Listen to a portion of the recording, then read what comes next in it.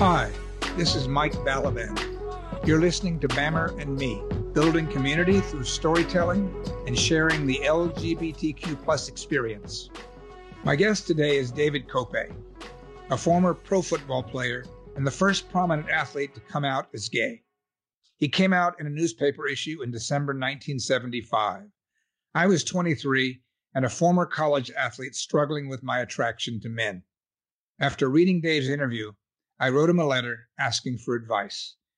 He asked me out for drinks and became my mentor. 45 years later, we're still close. Dave, thank you for joining us here today. I'm glad you're here with me, and I think maybe people will learn something about difficulties of both before and after a career in the National Football League, and also what happens when someone speaks out in the newspaper, especially if it's a subject that had been always hidden, the fact that there could possibly be a gay player or 2 or 3 or 10 or 20, who knows how many. But certainly on the Washington Redskins, there was Jerry Smith and myself, and we were charter members. So I'm going to just review very briefly Dave's life for the audience, for those who don't know it. He grew up in Southern California. He played college football at the University of Washington, and then he enjoyed a 9-year NFL career as a running back with 5 teams in San Francisco, Detroit, Washington, New Orleans, and Green Bay. He finally retired in 1973 and came out in 1975. Well, they retired me. I wasn't ready to quit at that point. Well, thank God they did, given the concussion problems that occurred. Well, that's true, but by then I'm sure all the concussion the damage had been done? I think so. I was asked by a doctor up in the University of Washington, and Dr. Elaine Peskin, about she once asked me how many times did you see stars or when you were playing, and I started laughing. She said, "What are you laughing about?" I says, "We saw stars almost all the time. I mean, it could have been hundreds of times. Certainly, was that a concussion?" And she said, "Well, it depends on the severity of it, but yes, those were concussions." So I think the helmets that they're developing now, hopefully, are a hell of a lot better than what had been developed before. Well, so Dave came out at 33 in 1975, and when he did, he was the first prominent athlete and the first male athlete in a major sport ever to do that.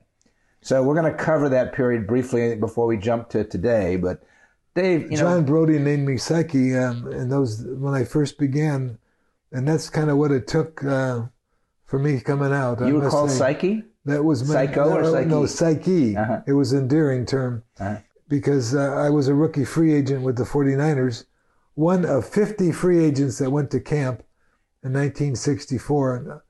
I should have been drafted. I could not believe I wasn't drafted, and it took me years to get any money eventually. And even then, I think my top salary was like maybe $22,000. My God, it was a different era. Oh, totally different. So what prompted you to take the risk and to come out when you did? I mean, it was clearly not going to be easy, at a time when homosexuality was still being demonized and sodomy was illegal in almost every state. Well, that's why I had the opportunity and I took it. It was kind of like me running down and breaking the wedge on the football team, when the wedge is the 4 guys that protect the runner after a kickoff. Right. I thought people will get enlightened. That didn't happen right away. I was criticized terribly in the press. Mm-hmm. This misfit, someone called me, or this arrogant fool. I mean, it was really horrible. Was it all negative reaction? Well, your letter was certainly not negative reaction to me. Amongst the thousands of letters that I eventually got, you listened to them and people were crying out for space to be alive, to live, to love, to be happy. And maybe I should expand on that a little bit. So I was living in D.C. in my first job. I was miserable. I didn't know I could be gay. I played football, and I didn't see myself reflected in any of the stereotypes, hairdressers and florists, no disrespect. So I thought, I'm not gay. I'm just having crushes on guys. And then I go to work in my first job, and I see this newspaper article on the stand on Pennsylvania Avenue in December 1975 in the Washington Star, now defunct. I can see it like it was yesterday. I can see. Same here. It's unbelievable. Lynn Rossellini was the sports writer, and she had a 3-part series on homosexuality in sports, which back then was groundbreaking. Nobody did that. And I look at the headline, it was Dave Kopay, former Washington Redskin, comes out, and I'm like, holy crap, there's an athlete and he's gay? Maybe that means I'm gay. So I wrote him a letter, care of that journalist. They forwarded it. I didn't know if he'd ever respond. I was like, help, I'm an athlete, I might be gay, I have no idea what to do. If you ever get a moment, good luck, congratulations, you got a lot on your plate, but I'd love to hear from you. And 2 weeks later, I'm napping in my 1-bedroom apartment in Georgetown on a gray Saturday afternoon, and the phone rings, and I answer it, and it's Dave Kopay. He looked up my number and invited me out for a drink. I'm like, holy crap. So we went out for drinks, and your co-author, Perry Dean Young, came into the bar, and that was the first time I saw that you could be, forgive me, but a kind of a normal person, and be gay and be happy. So 1 month later, I told my first friend, I think I'm gay. And so it was really due to you. And so you said my letter came. What caused you to respond to it? Well, it was such a powerful letter. It was short, and that's not me. I'm never short. No. But when you said what a long, cruel struggle it's been, I want to go out and cream somebody, I thought, here's a guy who's kind of like me, and that's kind of like I wanted to. Football was a relief for me because I was out there knocking people down and getting the frustrations out of me that were coming all the time, that you'd hear from so many people, including your own family, which was always heartbreaking. I eventually, with that article with Lynn Rossellini, it went national, and my mother didn't know it was going to happen, and she was just totally devastated. She said, "I created you. I could kill you," and that was like a dagger in my heart. But I knew that was totally bullshit. There was no way. I don't know if she ever really came around, but I always knew that she loved me because of her strong feelings too. Right. And I hadn't known that before. Really? Yeah, I didn't really understand that because it was something that was so personal and so close to me that's what it takes when you love people, you know? How many letters and messages would you say you got from people like me reaching out saying, I'm a closeted gay or lesbian athlete and you give me hope? It was thousands. Mm-hmm. That was the way people responded in those days, was with letters. Mm-hmm.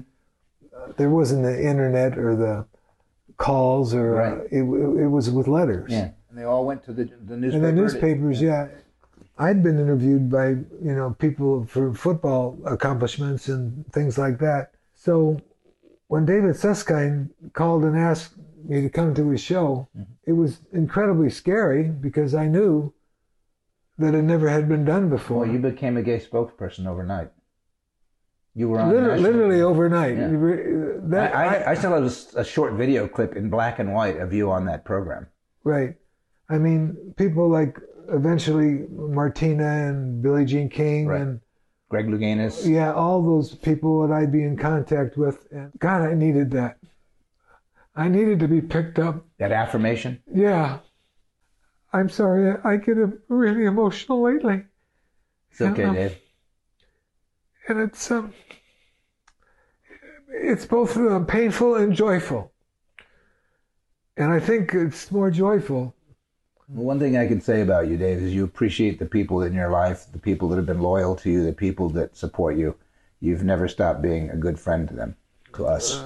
Well, thank you. You tried to get a job in coaching. Right. Forget about that. You were shut out. Not even answer any, not even almost an answer from people, What did that feel like? I felt like I was in a hole and couldn't get out. But I knew I could get out. Somehow I was going to get out. Well, football had been your whole life to that point, right? Right. I really wasn't trained for a lot of other things. But I had been trained. I had done interviews with sports writers about football and stuff. And I had learned to communicate. Mm-hmm. And I went to my uncle, who was my godfather. This was after a few years of struggling around the country and doing this and doing that. So your uncle basically took you in, didn't he? Right. He was a very, very astute businessman. My uncle knew that I would be able to communicate to all the production designers and set decorators and media people with the studios. Well, maybe you should describe what the business was. It was a floor covering business, Linoleum City in Hollywood. And it's still there, and it's still running like bejesus. You know. It's, so how old is the business? Oh, the business is probably since 1948. Wow. It's an amazing place. It kind of now takes up the block. Mm-hmm. So you got taken in and basically given a beginning role, right? You had to learn the ropes. I had no experience in. I'd sold cars, and that fell through. A lot of times, retired athletes, especially athletes who have played as long as I had, could get a job in the liquor industry, you know, selling beer or bourbon or something. But the fact that you'd come out kind of ruined that, didn't it? Well, it actually, William O. McKay Ford in San Francisco, people did show up after I came out. It was good. What was Ford? It was William O. McKay Ford. Oh, Ford Motor. Company, yeah. Right, okay. And I sold cars for a while. But when I got a chance to have a real job, a steady job, that changed my life around because I really felt purposeful.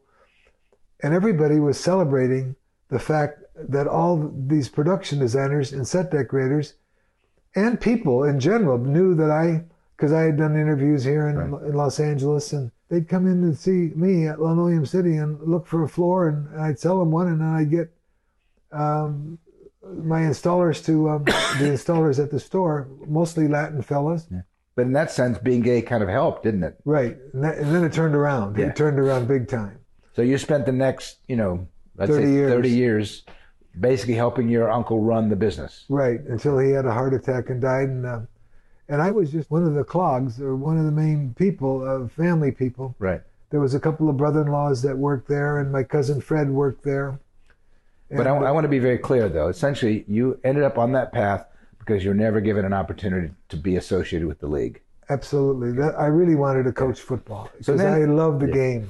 So then in 1977, you and Perry Dean Young published a biography, The David Kope Story, right, which became a bestseller. Right. Tell us about that. I have a lot of problem with my memory and cognitive impairment. Sure. But Perry wrote me a letter, and I answered it. And then we got together, and he was this real Southern gentleman from North Carolina, and really bright. And he had done a couple of books already. Two of them missing. Was one of them about Sean Flynn, Errol Flynn's son, missing in action in Vietnam. So he basically kind of ghost wrote your book for you, right? Right. Yeah. And that came out in 77, and I bought it, and everybody I knew bought it. Was it on like the bestseller list for the New York Times? Oh yeah, it made the bestseller list. I think it was as high as 8. And it meant it was on a long time. Right.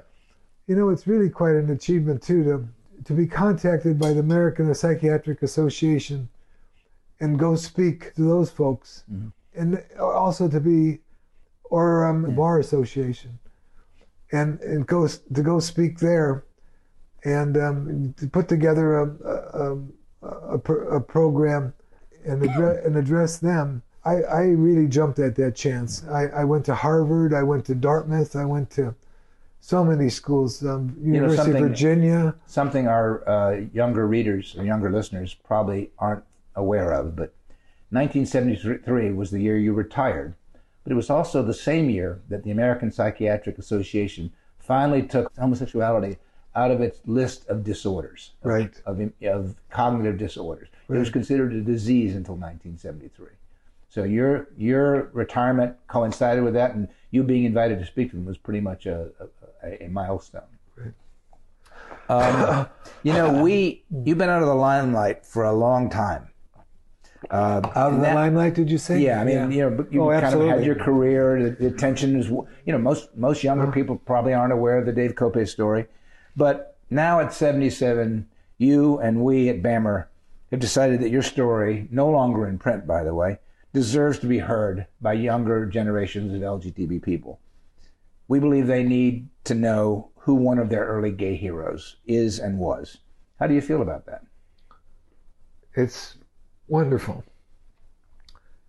When I moved here to my house in Eagle Rock here in California, there was a young fella, youngster who lives across the street. Her mother used to be associated with a gay and lesbian center. Mm-hmm. This was even before she wound up adopting with her husband, who was in the service. Anyhow, they adopted this young child who turned out to be transgender. And me living across the street and having my book and doing interviews and doing things with the Los Angeles Times or whatever. And being a pathfinder. Right. He recognized that. And it's really important. You think we have struggles. Oh, I get it. When I did my book, you wouldn't believe how many people lined up that were transgendered. Yeah. It was unbelievable. And the mail that I got, they knew that I was somehow making life a little bit better for them too. Yeah. But it was really important. And when I'm struggling like this, I kind of went, when is this all going to stop? And the pain that you felt. And someone said, well, that's what makes it so important. And that's so true. And who said that was someone of really, really substance, and now that slipped away. Maybe it'll come back to me when we continue here or not. Well, we hope for the day when that challenge and that struggle is no longer necessary. But, right. Yeah. That's exactly right. So there are several controversial issues I want to discuss with you today, Dave, which relate to fairness, representation, and responsibility in sports, starting with football. You feel the NFL has been remiss in several ways. Number one, they never allowed you a spot in coaching. Number two, and we'll talk about Jerry in detail in a moment, he's never been inducted. Well, not necessarily a spot, but even an interview. Right. Jerry's never been inducted into the Hall of Fame, despite being one of the great all-time tight ends. The leading touchdown, receptions, 60, when he retired for 27 more years. So do you think the NFL's collective homophobia has diminished at all in the succeeding decades? Yes and no. Mm-hmm.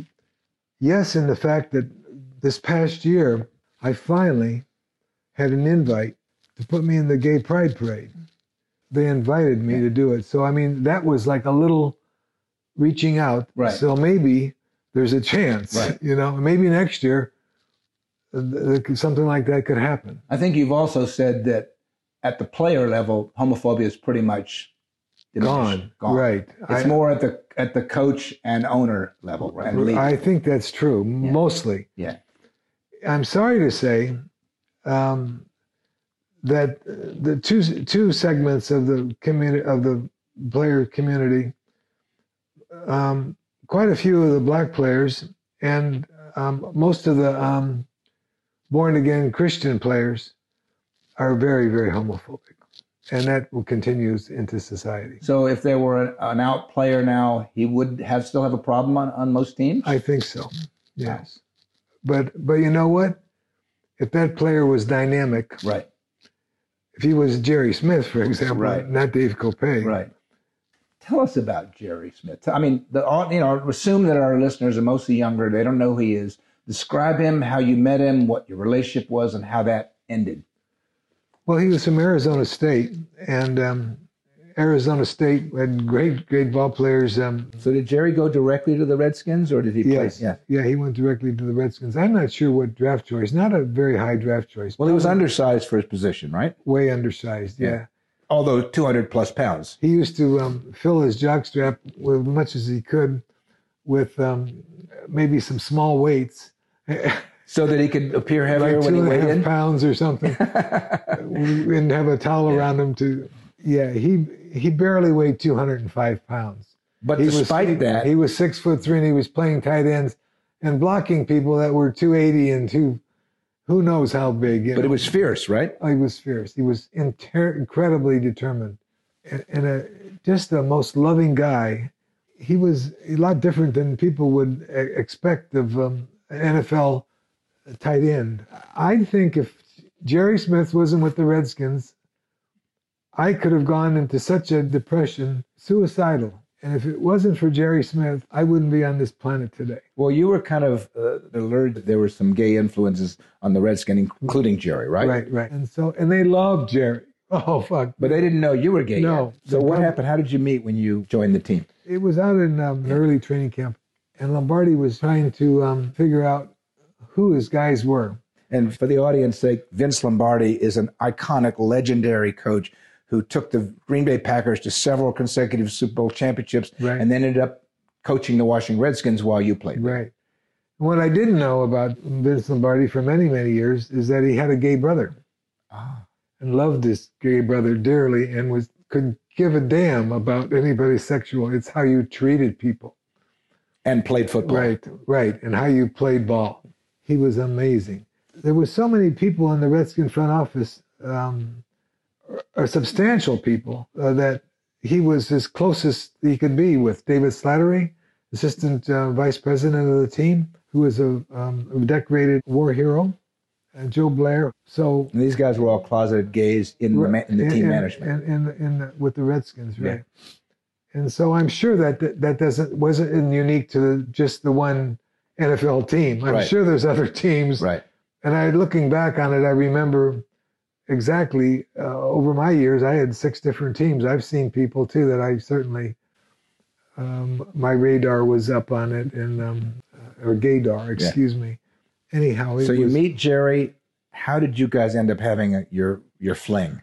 Well, it was kind of it was definitely an accident, and it was only because Joe Blair was letting us stay in his guest room out in Silver Springs, Maryland.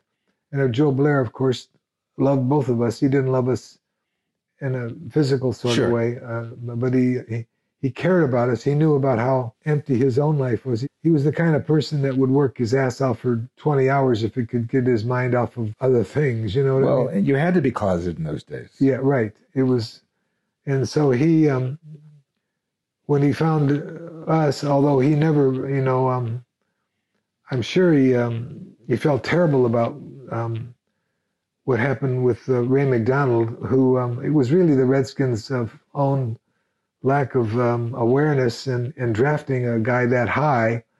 Ray McDonald was an All-American at University of Idaho. He was a great track star, high hurdler. What happened? 6'3", 250 pounds. There weren't any running backs that were that big in those days anywhere else. But the Redskins gave him a chance. And then when he got caught fooling around in the park right across from the White House. With a guy? With a guy. Yeah. That was the end of, they had to let him go. So you and he were staying overnight at Ray's? At Joe Blair's house. Joe Blair's house. And what happened? We went to bed, and there was 2 twin beds in one of Joe's bedrooms. And I got in bed and I thought that was good night. We'd been out partying. Luckily, it was a night too that could have been a total disaster. In those days, drinking and driving wasn't near as emphasized as it is today. Right. We were in Georgetown all late afternoon and having a few drinks and dinner and whatever, and then after dinner drinks, and Jerry was driving and he was a little bit all over the road, and I got pulled over. Jerry Smith, what the hell are you doing? Just sit there and follow me. I'm taking you to wherever you're going. So he escorted you home. He escorted with the light on. The perks of being famous. For Jerry, not for me. I'd have been dead. Well, thank God it was him driving. For those who don't know, Jerry, there are some documentaries that include him. And he was handsome as he was handsome, all-American, wheat blonde hair, kind of long hair back in the 70s. He was just your rugged, handsome, icon, right? Right. And yet gayer than a hoot owl. Right. That's an expression. And a great bottom. And a great bottom. So you guys end up back there. What did he climb in bed with? Yes. For a moment, it was like, it just wasn't going to work. The chemistry wasn't there. There was, the physical chemistry wasn't there. Emotional chemistry was off the charts, you know? And sometimes you think you can make that work. Yeah. I thought I could make that work with my wife. Yeah. And it never worked. I wasn't married at that time, but later on when I did marry her, and she knew all about everything. How long were you married? I didn't even realize that. I'd forgotten. I was married a few years. Before you came out? Yes. Yeah.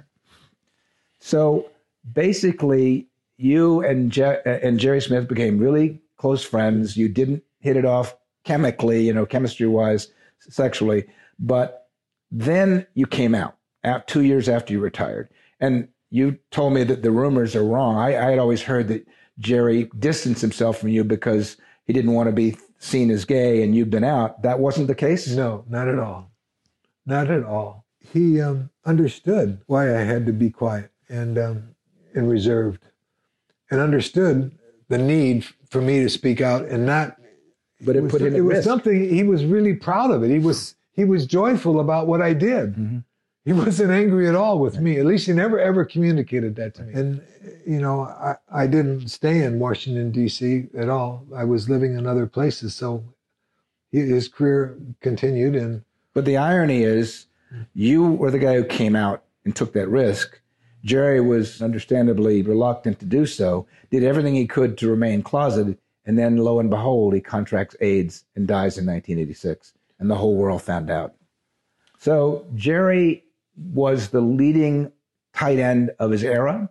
He had the most number of touchdown receptions. The record lasted for 27 years after he retired, 60, and yet today he's still not inducted in the NFL's Hall of Fame. What's your take on that?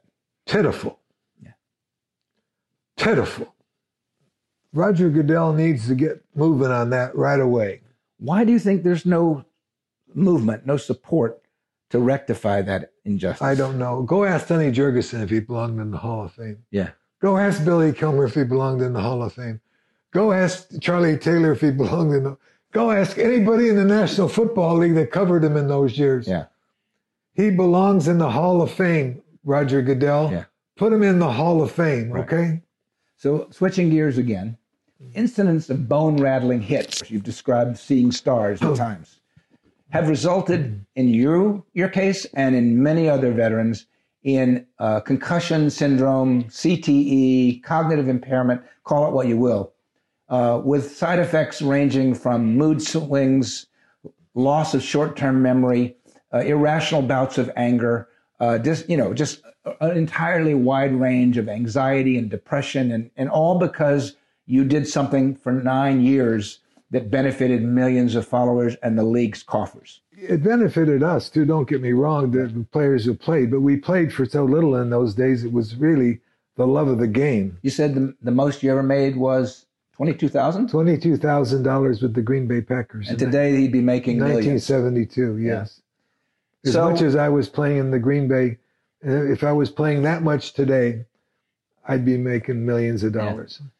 Not that you're complaining. No. I do it all again. Yeah. I absolutely love the game. Can you describe when you first began to notice these symptoms of cognitive impairment? I knew something was a little bit wrong when I visited Dr. Elaine Peskin up at the University of Washington. And this was about when, would you say? When I first moved up there, which was when I retired. Oh, I thought you said it was around 2004. It was much earlier? 2008. Oh, 2008. Okay. Yeah. So basically, for a decade plus, you've been suffering this. And many of your friends have the same symptoms, yes? It's much more than a decade that have been, since I retired. There was retired from your business. Yeah. It wasn't my business. It was my Uncle Bill's, my cousin Fred's business. Right. So I want to frame this, though, for our listeners.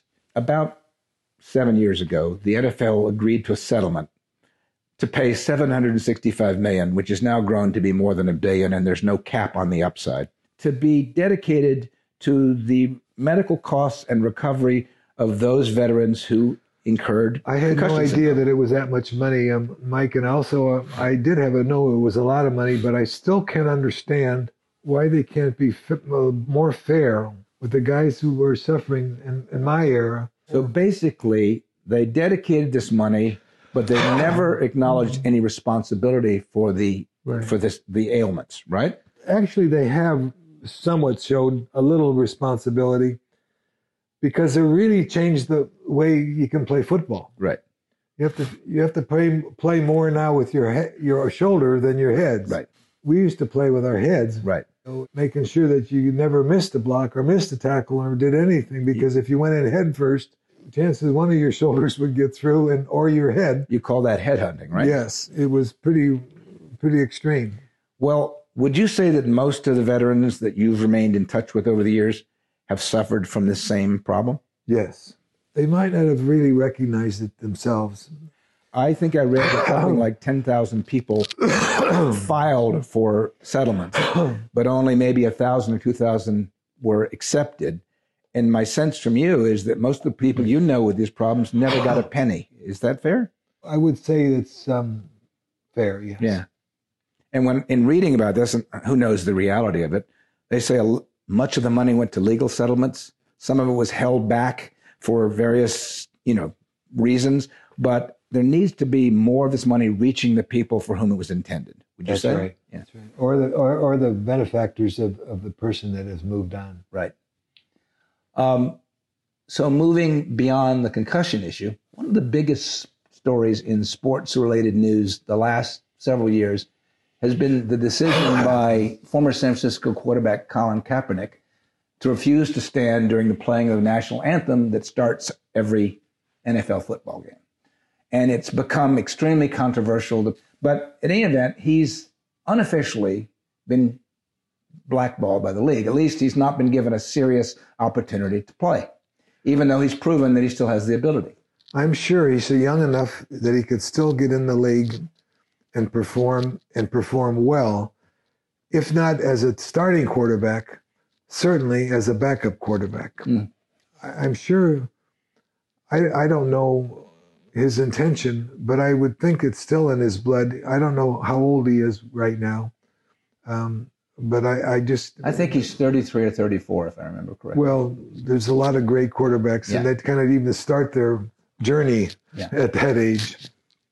Well, the whole idea of athlete activism, that those who play sports have the right, perhaps even a responsibility, to use their influence and be vocal about their non-football issues. This has been under the spotlight as a result of this. Well, that's why we're doing this interview, because of my sexuality and non-football issues. Well, there's a direct line from you to Colin. Right. You've both been excluded for being different, for speaking your mind. Well, I certainly never, ever got even a sniff at a coaching opportunity or a scouting opportunity or anything.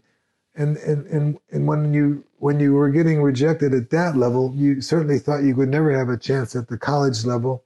In fact, my older brother, who's passed on now, kind of blamed me for ending his career, because when he was coaching at UCLA, Tommy Prothro, he even had difficult times getting the coordinator's position, a defensive coordinator or the offensive coordinator, because there would be too much attention to the last name Kopay. Oh, you're his brother.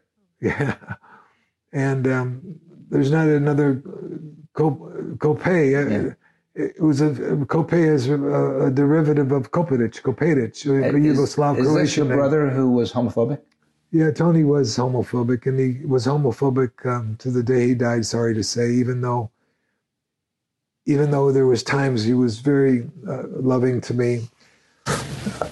How do you feel about what Colin's been doing?